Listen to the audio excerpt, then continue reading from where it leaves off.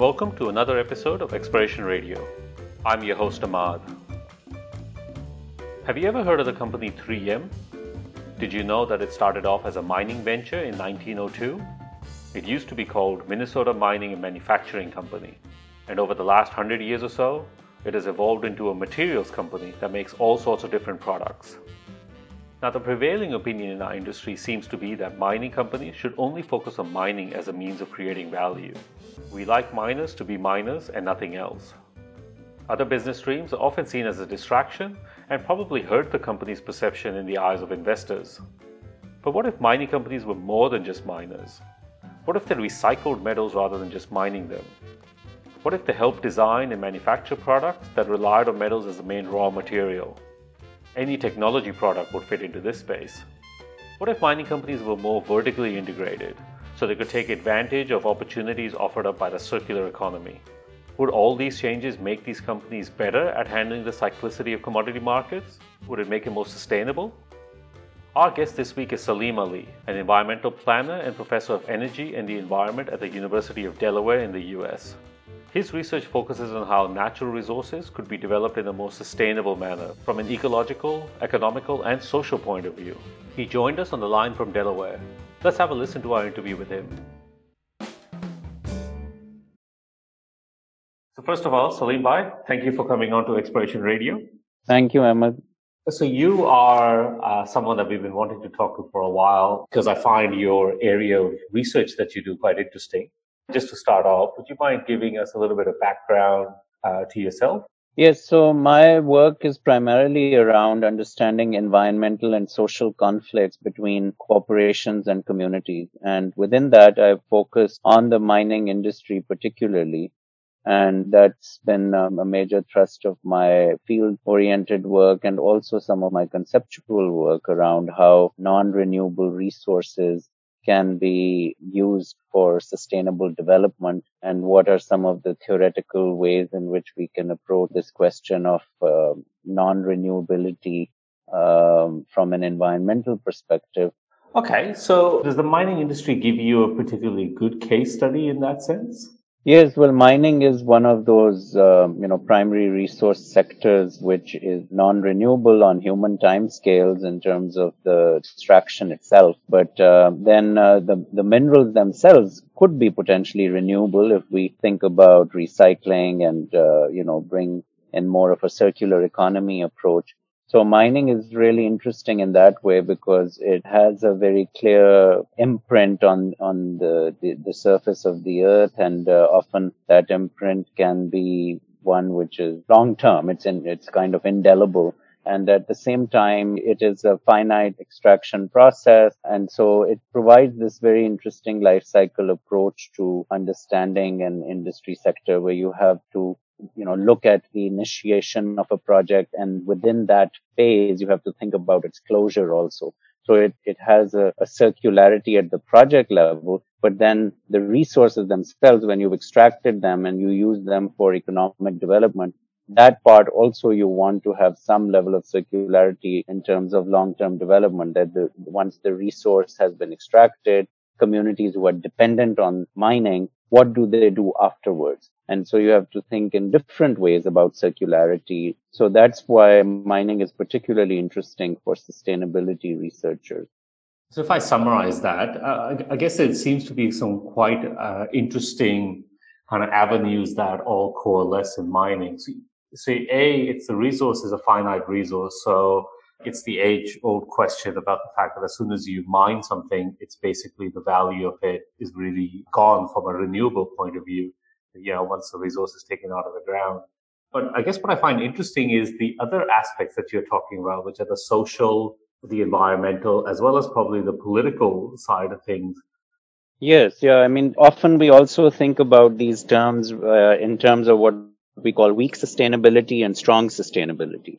Weak sustainability is the physical aspect of a resource being non-renewable, and hence using that natural capital, which you are extracting from the earth, and you're converting it into some other kind of economic capital. And that economic capital can have some kind of long-term sustainability, but the actual natural capital is depletable. So So, for example, with agriculture, the natural capital itself could potentially be infinitely renewable, at least in terms of solar energy providing enough energy to grow crops.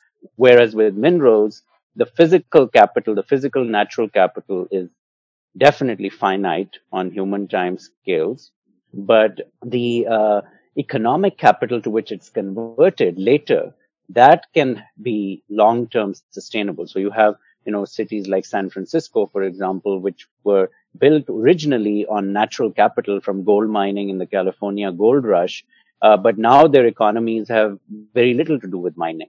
But one can argue that had it not been for the California gold rush, you would not have had that natural capital conversion to economic capital, which has led to the growth of, universities like Stanford and others, which led to longer term economic and technical capital to be generated. So that's what we sometimes refer to as the weak sustainability aspect of something like mining. But you could think about minerals in terms of strong sustainability too. So like agriculture and forests are what we sometimes refer to in terms of strong sustainability, because the physical capital is itself renewable, and that can also lead to service sector development, right? That's a really interesting point. Now, with that, mining, the only way it can go in that direction is if we also have a strong recycling industry, and that we are able to bring back some of the minerals into a circular process. And that's where the mining industry really needs to transition in the long run. And that's what's, for me currently in my work, that's the most interesting aspect of how mining is going to eventually transition towards the circular economy. And some minerals are doing much better at that. Like with the aluminum sector, we have a much more advanced movement towards the circular economy, because aluminum is much more recycled. We recognize that energy cost of bauxite processing is very high. So there are economic incentives to recycle aluminum much more so. But in other cases, we know that there's very little recycling. So that's going to be the real challenge down the road. How are we going to make mining companies material service providers? They shouldn't just see themselves as digging stuff out of the ground. They're selling a commodity. Most people don't really care if the commodity is coming from a recycling plant or coming from a pit in the ground. And that transition is going to be the really interesting dimension of mining, especially for metals. The story is slightly different for things like diamonds and gemstones, because there, the physical process of mining itself and where the mineral comes from adds value. But for metals and commodities, that's not an issue.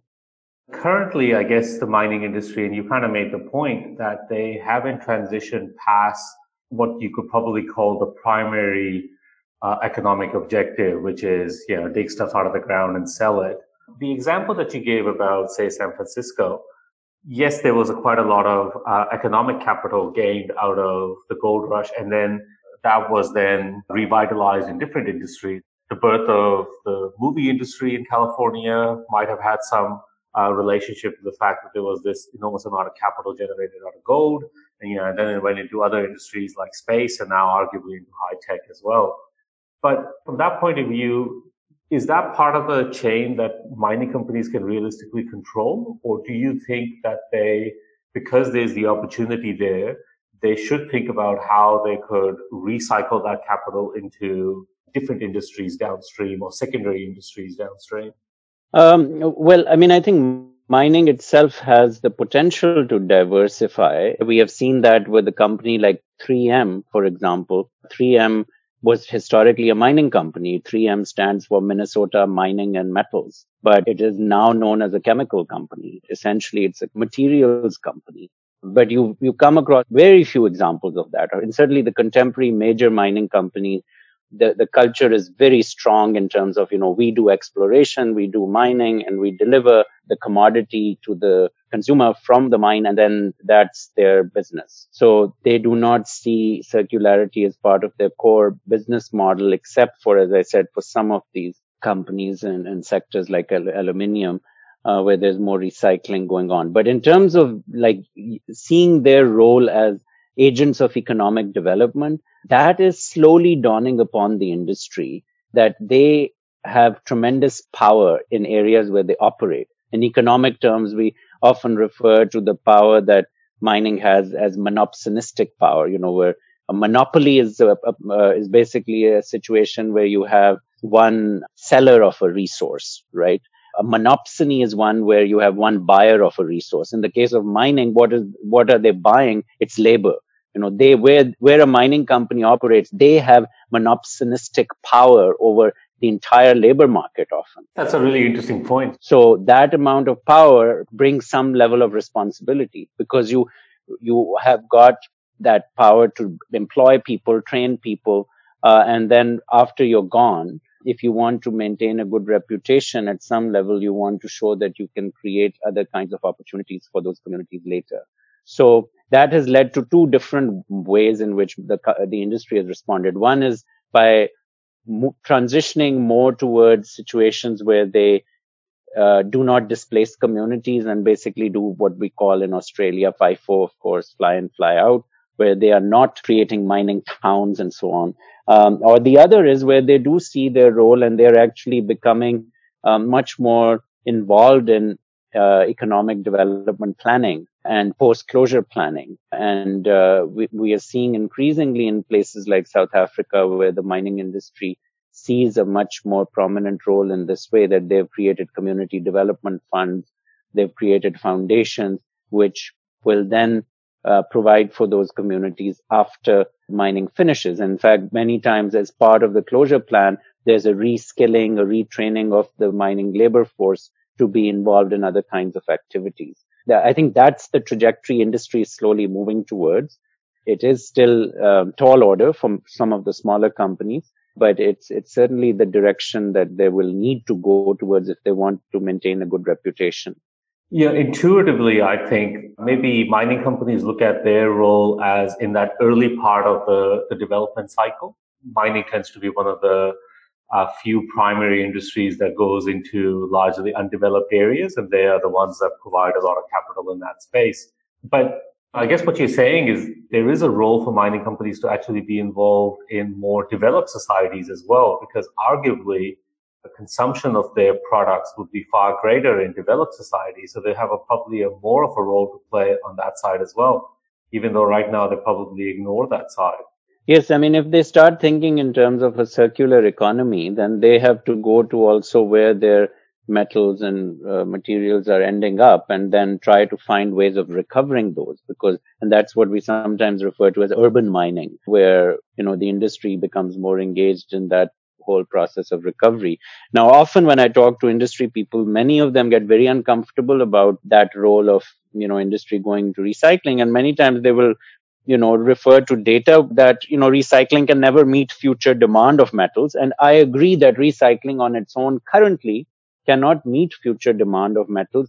Indeed, we need more exploration investment in order to be able to meet metal demands for green technology, especially for climate change mitigation. So moving to transition to solar and wind, we will need more exploration. So it's not a zero-sum game that if we have, more recycling, we will have to do away with exploration. The demand is going to be so much that we will need to continue in both directions. But ultimately, if we want to move more from weak sustainability to strong sustainability, we will need to bring recycling much more part of our business model. And that means just what you said, going to your demand centers for recovery, not just focusing on your supply centers, which is what the industry currently is doing.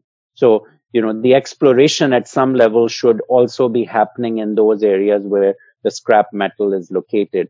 But that ties into much bigger conversation around product design, how the material is used. Is it used in modular form, where you can actually extract it out of the product more easily? And that's the area where the industry needs to be much more engaged with downstream players as well. And I would say some vertical integration in the industry would be useful in that regard, where, you have mining industry more engaged with also the product sector. But I guess the argument against that, from a company point of view, would be that as a primary producer, you're very beholden to things like economic cycles. So Arguably, I guess companies would say that they have a tough time right now managing their business in a fluid economic commodity cycles. Is that a reasonable excuse why they might not have branched out into these other secondary or later stage kind of industries? No, I think it would build greater resilience for them in that way, because if they are more involved in the service sector of recovery of metals, then they do not have to be as beholden to the revenue stream for large scale commodities being sold from mines, because large mines are huge investments and they incur a huge amount of debt.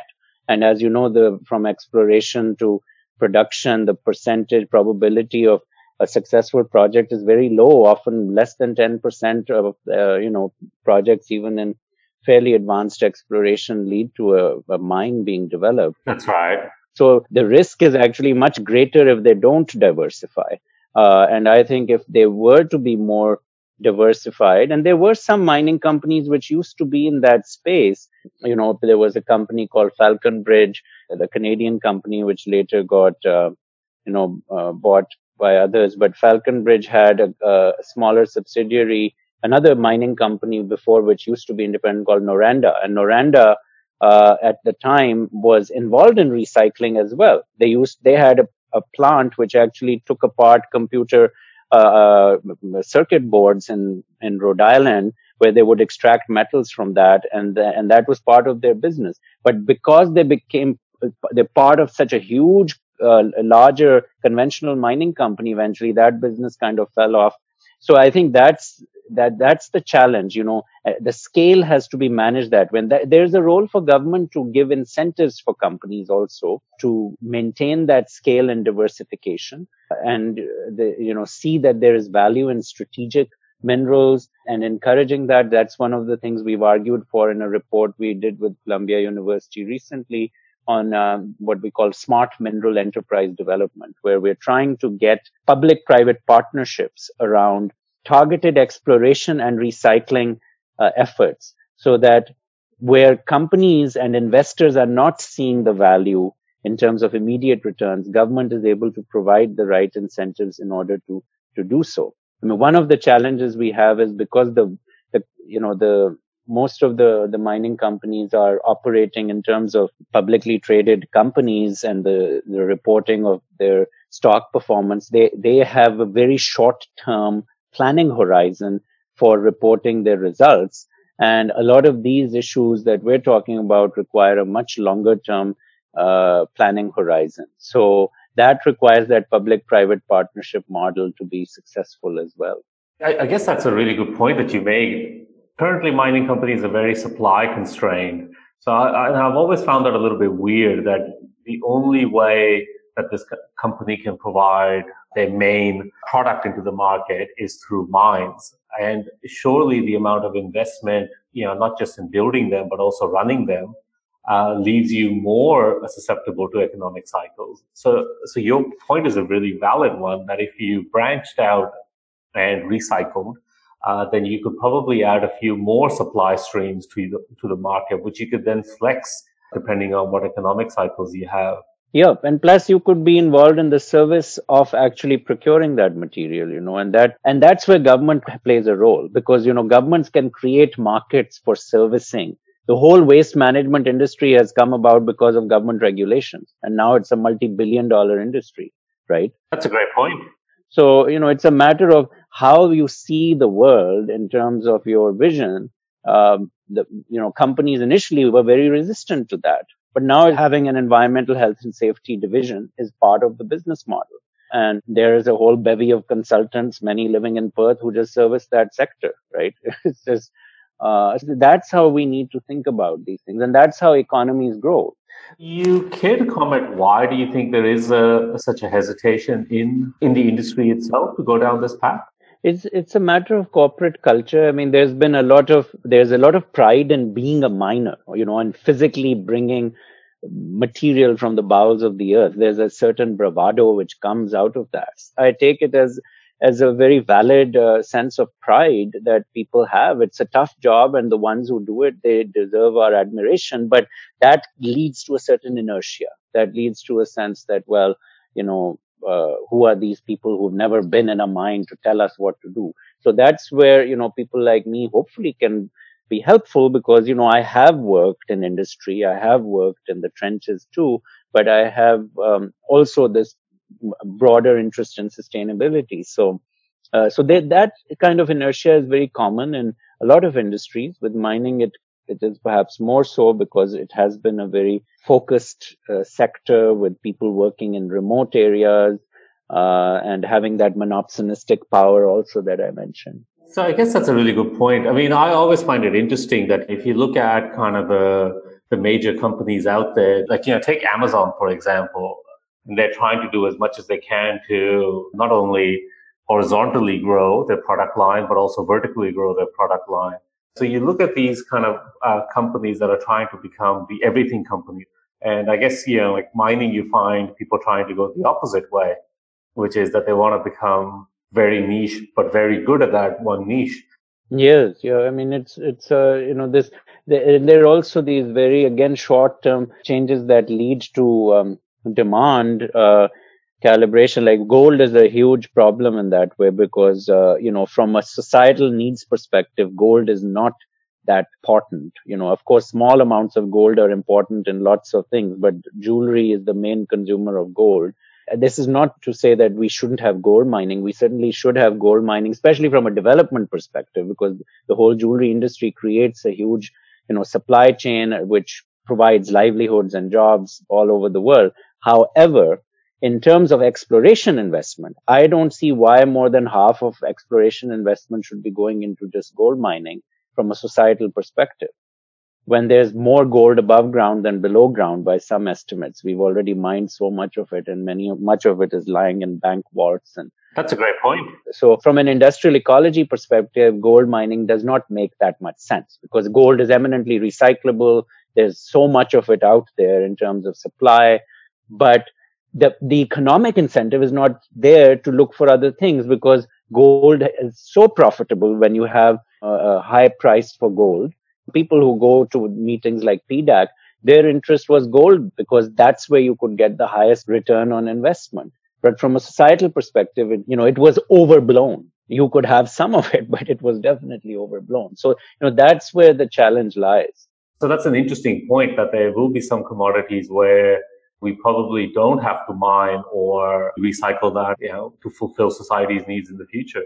Yes. Yeah. But I think the other thing I've argued for is that when we choose mining, opportunities and where mining happens, we need to do an assessment of what are the opportunity costs? What are the other kinds of industries, development paths that a particular area could take? It would make sense to engage in mining for gold in areas where there is very little other livelihood opportunity available. But given the environmental and social cost often of gold mining, it should not be attempted in areas where we have many other potential economic development paths available. That is why we are seeing, in some cases, countries like El Salvador, deciding to have a moratorium on mining, because they see other kinds of economic development opportunities. It could be tourism, it could be forestry, it could be agriculture, it could be coffee, which they feel are more strong sustainability oriented. And so I think in terms of the decision making for mining companies as well as for governments, where to go for mining, that has to look at these big picture issues. It cannot be just about, well, we found an ore deposit and hence we have to develop it. Many times you need to prioritize, and we do that. I mean, if we found a huge gold reserve under Perth, we're not going to suddenly go and mine it out. It is going to be a prioritization about whether there are other economic development paths which clearly are more appropriate. So the same logic should be applied to macro level planning for mining and using it for a development path, particularly for commodities like gold. In my limited understanding of, say, other natural resource industries, I think they probably do a better job of looking at these macroeconomic effects. Would you agree? Like forestry seems to be a little bit more advanced than mining. Well, forestry, they already have the advantage of being a renewable sector upfront. That's true. But the forestry sector also has had challenges in other ways with competing land uses. And compared to mining, they use far more land. And so, same is true of palm oil, for example. The amount of quantity of land used by these sectors of agriculture, agroforestry is much larger than mining. So that's where mining has an advantage because it's more concentrated in terms of land access, and land itself is a resource in terms of what you could do with it.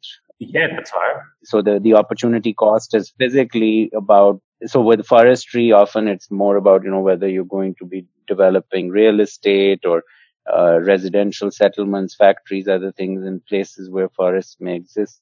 So but the forestry industry has also had, serious challenges with the NGO sector. They have had, a lot of opposition. Some of it comes from the issue of monoculture, of, not growing a wide range of tree crops. It has to do more with biodiversity related issues where you can crowd out native species by growing commercial forestry species. So each sector has its own challenges, but you're right, mining has had a particular challenge because of the non-renewability aspect, and also because the industry has been more insular, and also the consumer is more removed from the product. That's a good point, actually. That's a really good point. So that makes it a bit more challenging. I think one of the things that probably the industry does very poorly is have a direct link to the consumer. I mean, if more people knew how much metals and materials that mining provides are fundamental to their existence, I think they would have a completely different view of mining. Yes, I think that's important from the point of view of creating a positive image of the sector, and that has been done to some degree. The main challenge is often that the mines themselves are physically far from a lot of major urban centers, and so people don't have the first-hand exposure to them. So also what they read about the impact of mining then gets often caricatured as well. The impact is very real, but often it's presented in a very polarized way without, considering the benefit as well. And then, a lot of the issue recently with mining has been that the coal sector has had a particularly negative coverage in public discourse because of climate change concerns. So a lot of coal mining has been conflated with other kinds of mining, the kind of land use impacts of coal mining, as well as all the impacts of fossil fuel production more generally. They tend to get lumped together with mining more generally in the public's perception. And, that's something that has to be also looked at in terms of the role of energy minerals versus commodities, metals. Your comment is that I think the industry has these challenges, but I think, maybe the industry itself could have overcome them. I always argue that mining really needs the organic food movement or the equivalent of that in this industry. I think people are now a lot more conscious of where they get their food and, how they're getting it after this whole organic food movement kind of blew up. And I think mining needs that as well, because I don't think the industry has done a very good job of kind of making those links for people. Well, I mean, there too, they have tried, and certainly there are so many certification programs for minerals, especially for gemstones. I mean, we have for diamonds, the Kimberley process on conflict-free diamonds. We have also with gold, there's the International Cyanide Code, in terms of how gold is more responsibly produced. Even recently now, Tiffany and Company just announced last month that they're going to provide the origin of all of their diamonds over a quarter carat, to give that consumer the sense of, okay, you're getting responsibly mined diamond. Here's the story of the diamond, where it's coming from. It's going to be much more challenging to do with metals. With the copper, I know at one point Rio Tinto was able to track the copper that they've used in the roof of a project they did in the UK called the Eden Project. It's a kind of nature tourism center of sorts, and it was built in an old quarry site in Cornwall, England. All of the copper, they were able to track it from the Bingham Canyon mine in Utah all the way to where it was refined and then made into the roof. And but that's very rare. I mean, it's definitely possible to do it. It may seem overwhelming to the industry to do it, but I think that that's going to be the wave of the future. Being able to have some confidence over where you are getting your particular minerals from. It happened by default from a punitive perspective, like if there's sanctions against a country, if there are concerns of like cobalt coming from, we know more than 60% comes from Congo. Well, we have to make sure that it's produced responsibly, so there are no sanctions imposed on DRC. Those kinds of things. It's happening more in those terms. Well, I guess that's the part I find interesting is that the industry does it only when it's regulated or forced to do it. Why wouldn't they take the front foot approach and actually do it as a transparency point of view? Like, surely you would get a little bit of goodwill or economic premium out of that. Yeah, I think so. I think they should pay more attention to it. I mean, part of it is also just the way in which the entire supply chain infrastructure for metal, especially, is so multinational, and it's going, literally halfway around the world from the mine to where it's being processed and refined. They just feel so daunted by it. And I personally think that even the siting of the mineral processing plants needs to be done with more ecological efficiency in mind. By ecological efficiency, I mean by situating them close to clean power sources and considering the transportation cost of taking metal ore from the mine to where it's going to be processed. A lot of times government subsidies and other political considerations led to siting decisions which did not necessarily consider these kinds of ecological costs. Also, for future infrastructure for mineral refining and processing, if we were able to situate it with those kinds of factors in mind, that would make things also much easier. I mean, I think that's a fascinating point here because one of the things I find is the way the mining is kind of looked at right now in society is, it's the conflict between the need for development, mining development, versus the need for preservation. I don't think it really helps the industry if the argument is expressed in this binary terms, that it's either development and environmental destruction or it's environmental preservation and no development. I think the conversation probably has to move past this. Yes, absolutely. I mean, that's why, I have found this area very ripe for engagement is because there are some very visceral conflicts over these issues. And if scholars of sustainability can provide opportunities from a science-based perspective to bring corporations and communities together to see, well, these are the win-win opportunities. These are the areas where there is likely to be some choice being made on where you do extraction. Then you can have, potentially much more fruitful engagement. So, right now, a lot of mining projects are currently stalled because of community conflicts. And if we had such an approach, which is more long-term oriented, we could have, I think, more success. The reputation of the industry could also improve. I think that's exactly the right point. As an industry, we often look at the challenge of mining development as a technical one, and we kind of ignore these non-technical issues, especially long-term non-technical issues. Adoption of a strategy where you take these in play as you're going through the development cycle, or have more awareness of it, of how you could actually play a role in this. I think, intuitively, it will probably lead to a better result for companies as well as communities. Yes, absolutely. So I guess one question I had is, do you care to comment, why is it that when we talk about mining, we often talk about the caricature representation of mining companies as well as environmentalists, I should say. You care to comment why it's such an entrenched view?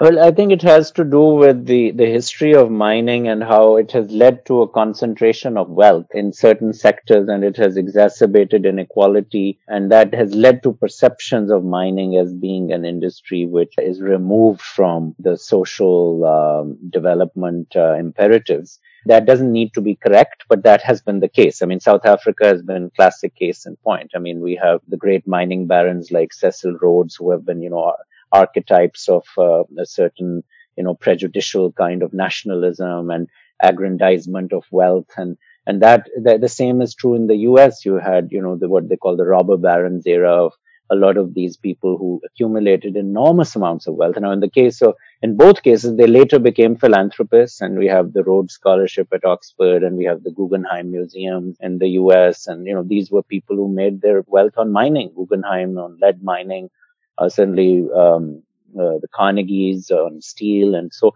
this has been part of the challenge for mining gaining a reputation problem. Also from a labor perspective, mining is a very difficult industry in terms of the impact on the labor force from a health and safety perspective. And so there has been a very negative history of, abuse of the labor force of mining. And that has changed, thankfully. But within the US, the whole, labor rights movement, people like Mother Jones, who was legendary, was a labor activist, found their roots in the Appalachian coal mining regions, where there was a lot of exploitation of the labor force. So that's been a real challenge for mining. It's been slowly trying to overcome it. I think there are some great success stories of mining economies that have done quite well, like Chile. But again, Chile it has the highest inequality of any South American country. Or I should say, Chile has the highest inequality of any of the OECD countries. That's particularly significant. So, those are the kinds of concerns we have to be aware of. I mean, this might be an obvious question, but do you think mining is then a prisoner of its history in a lot of ways? Yes, exactly. Yeah. It has a legacy problem, as we call it. And we have to address that legacy issue upfront, saying, yes, we've had a sad past, but we can have a better future. The sugar industry had a terrible past. Most of the slavery in the world was done for sugarcane farming. Now people don't think of sugarcane as a bad industry. They were able to go beyond it. Yeah, I think like the fashion industry or apparel industry used to have a checkered past as well. Yeah, there's quite a lot of industries, primarily manufacturing of finished goods, which have had a checkered history, but they've all seemed to have progressed past that. Yes, yep, absolutely. Before we finish, we always ask our guests these two questions. Mm-hmm. So the first one is, what is something in mining that you think should die? Something could be an idea, a concept, a behavior, something that you think we should jettison out of the industry. Well, I think within the industry, this sense that they are somehow, have an exceptionalism around being a sector which is able to provide a resource that no one else can provide, and hence has to just focus on, the primary extraction process. That needs to go. Of course, mining and extraction from the earth is important, but ultimately, mining companies should consider themselves as material service providers, and they should be willing to consider whatever supply streams they can get for those materials that they are selling. And I think that would really help us transition towards a more sustainable future long term for the industry. I think that's a fascinating point, because if you look at how disruption affects people, the more highly specialized or niche you become, the more likely you could be to be disrupted completely out of business or out of existence. So I think it's really, short-termism for the industry to think that that's the avenue to become more and more robust as an industry. I just don't think it makes sense. That's right, exactly. So the last question that we have is, what do you think is something that the industry should keep at all costs? So something that you think is fundamental to the industry and we should never get rid of.